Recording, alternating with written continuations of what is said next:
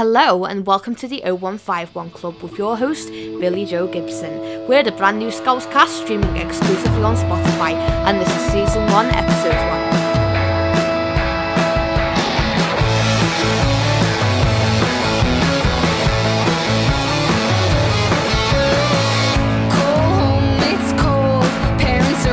Through the porch, got your paws on me on the couch. There's nothing in my mind, and yet I can't keep up with your TV.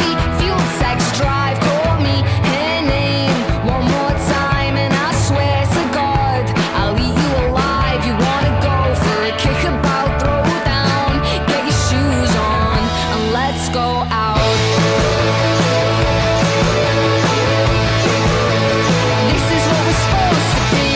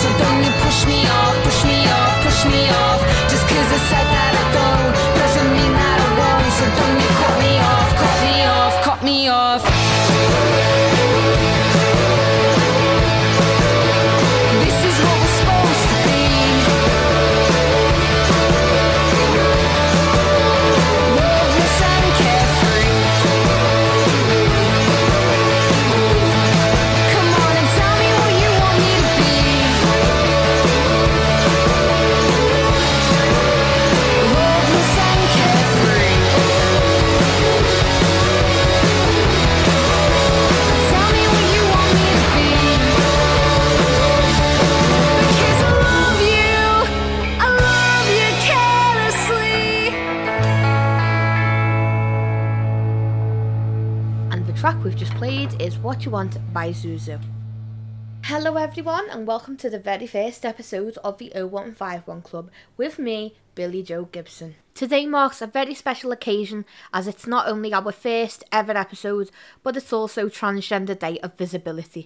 Coming up in today's episode, we have some guest contributors who identify as trans or non-binary. And just like I'll be doing later on in this episode, they'll be talking about why trans visibility is important and what trans visibility means to them. And here's today's first guest contributor. Hi there, my name is Mark and I'm very recently out as non-binary after a couple of years of questioning. For me, trans visibility could have saved me years of questioning just who I am. Years of knowing something wasn't right but never being able to articulate exactly what. The only trans visibility I saw growing up were harmful stereotypes in media. It wasn't until I'd found various trans and non-binary content creators that I truly started to understand what they meant and who I could be. So to me, visibility means education, something we could all use a bit more of. And a very big thank you to Mark, who's contributed to today's special tease of episode. Next up, we'll be hearing from Alexandra. Hello, I'm Alexandra. My pronouns are she and her. Trans visibility is incredibly important to me. Figuring out I was trans was a long process of undoing layer after layer of denial and working through a copious amount of anti-trans rhetoric that I grew up with. Growing up in Greece, I graduated school without knowing a single openly LGBT classmate. I had a close friend come out in university as trans, and it was a watershed moment for me. I always kind of knew what a trans person was, but never so personally and never so closely. Trans visibility is what crystallizes the conceptions we have about being trans. It's what shifts the idea of a trans person from an abstract thought to a person you know. It could be your neighbor, your teacher, your sibling, it could even be you. I wish I knew more trans people in the long years before I came out, and I hope that in the future more and more of us feel comfortable enough to be out. The media, political and medical climate for trans people in Britain is pretty dire right now, but I'm sure we'll persevere, and it's important to remember that trans happiness is absolutely real. We are here, and we're here to stay. Happy Trans Day Visibility. And also a very big thank you to Alexandra. Now it's time for another boss tune, and we'll be playing Girl Racer by Tokky Horror.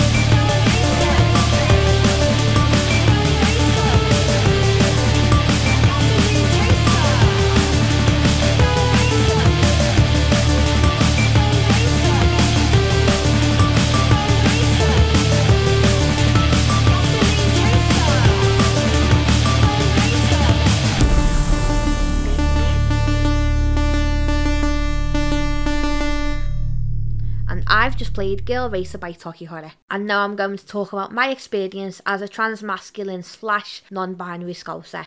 Growing up as a kid was really tough for me, not only because I got my ASD diagnosis when I was 4, but also because I grew up with a parent who was overly religious and unknowingly had ASD until he was diagnosed 5 years after I was. And then it was further revealed to me when I came out at 17 as trans-masculine. I was rejected upon the basis that God made me who I was and that I was a woman. When I made it aware to him that I became increasingly uncomfortable as time grew on with me becoming a teenager, he just did not believe me at all. He just blamed everything down to my ASD. Yet studies have shown that neurodivergent people are more likely to identify as LGBTQIA+. Because of my dad and stepmother's disbelief, I was forced back into the closet. When I tried to come out to my mum at a later time, she was understandably very shell-shocked at first, until she slowly came round to the idea of me being trans. Unfortunately, my mother Elaine's now dead, which means she was unable to witness me transform into the boss person I am today. Now I'm 23 and I can put my own food on my own table in my very own housing association property. I am now able to have the privilege to choose to come out to who I want to, when I want to. But the reality is, for a lot of trans people across the world, it's just not safe for them to come out of the closet, whether it's down to them having misunderstanding parents who don't understand what they're going through, or it could be simply down to the country they're living in. So for example, in Ukraine, trans people are diagnosed as transsexuals, are banned from adopting children, and are also barred from certain professions, including those connected with education and defence. And this is why trans visibility is important to me, because we need Transgender Day of Visibility in order to educate others, which is why I'm echoing what Mark said, because we're loud, we're proud, we're not going anywhere, we're not going to go disappearing or missing, and we're not going to shut the fuck up when asked to do so. Now, there's a lot more I could be talking about in terms of trans rights in the UK, but it's time for me to stick to me frickin' time limit, get off me high horse, and move on to our next guest contributor in the episode. Hello, my name is Joe, and my pronouns are she, her. Trans Day of Visibility is important to me for a number of reasons. Firstly, it makes me feel good and positive. It's a day in which I, as a trans person, can celebrate being trans, and I can also celebrate the trans community and all the amazing things we have achieved, and all the amazing things that we will achieve in the future. It also makes me feel good as it allows me to feel more accepted by society, and I say this because as a trans person, sadly recently, there's been a lot of misinformation surrounding trans people and being trans, and Trans Day of Visibility is a great chance to highlight this misinformation and counter it, and therefore make society more friendly and a better place to be. In that vein, it is a chance for the trans community to reflect on all the positive change that has happened in the past, but also look at all the change that needs to happen in the future. For example, this could include amendments and improvements of the Gender Recognition Act 2004, which, although it has many great features, has many features that need to be improved upon. It also, as a sort of final point really, it is a sign of progress. The fact that we are able in the UK to have a Trans Day of Visibility is great, and it really gives me hope for the future. It gives me hope because it shows that we live in a society which encourages diversity and which is welcoming and wants to improve.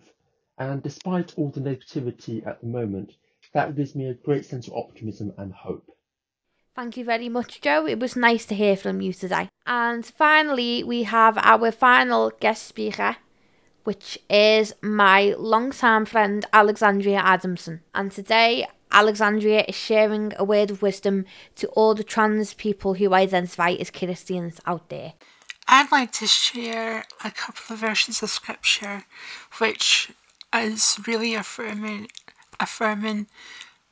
to me as a transgender woman, and I believe it should be spread. But this one comes from Psalm 139 and verse 14 to 15. I praise you, for I am awesomely, wonderfully made. Wonderful are your works, and my soul knows that very well. My frame was not hidden from you when I was made in the secret place, when I was woven together in the depths of the earth. And that to me is so affirming and so assuring to me, because God had seen me as first and foremost a woman. And again, I'd like to say a massive big thank you to everybody who submitted content to the 0151 Club Scousecast for today's Kickstarter episode, which is the Transgender Day of Visibility special. And wherever you are in the world today, I hope you have a very happy Transgender Day of Visibility. Please do feel free to share this Scousecast with your family, your friends, all your mates, and anyone else you can think of that I've not thought of, especially because it's a lockdown project for me that started out of lockdown boredom. In the next episode of the 0151 Club, we'll be talking about corruption in our city, and that includes the allegations of corruption, witness intimidation and bribery on ex-Mayor Joe Anderson. You've been listening to MX Billy Joe Gibson for the 0151 Club Scousecast, and you can now follow us on Twitter at 0151 Club Podcast.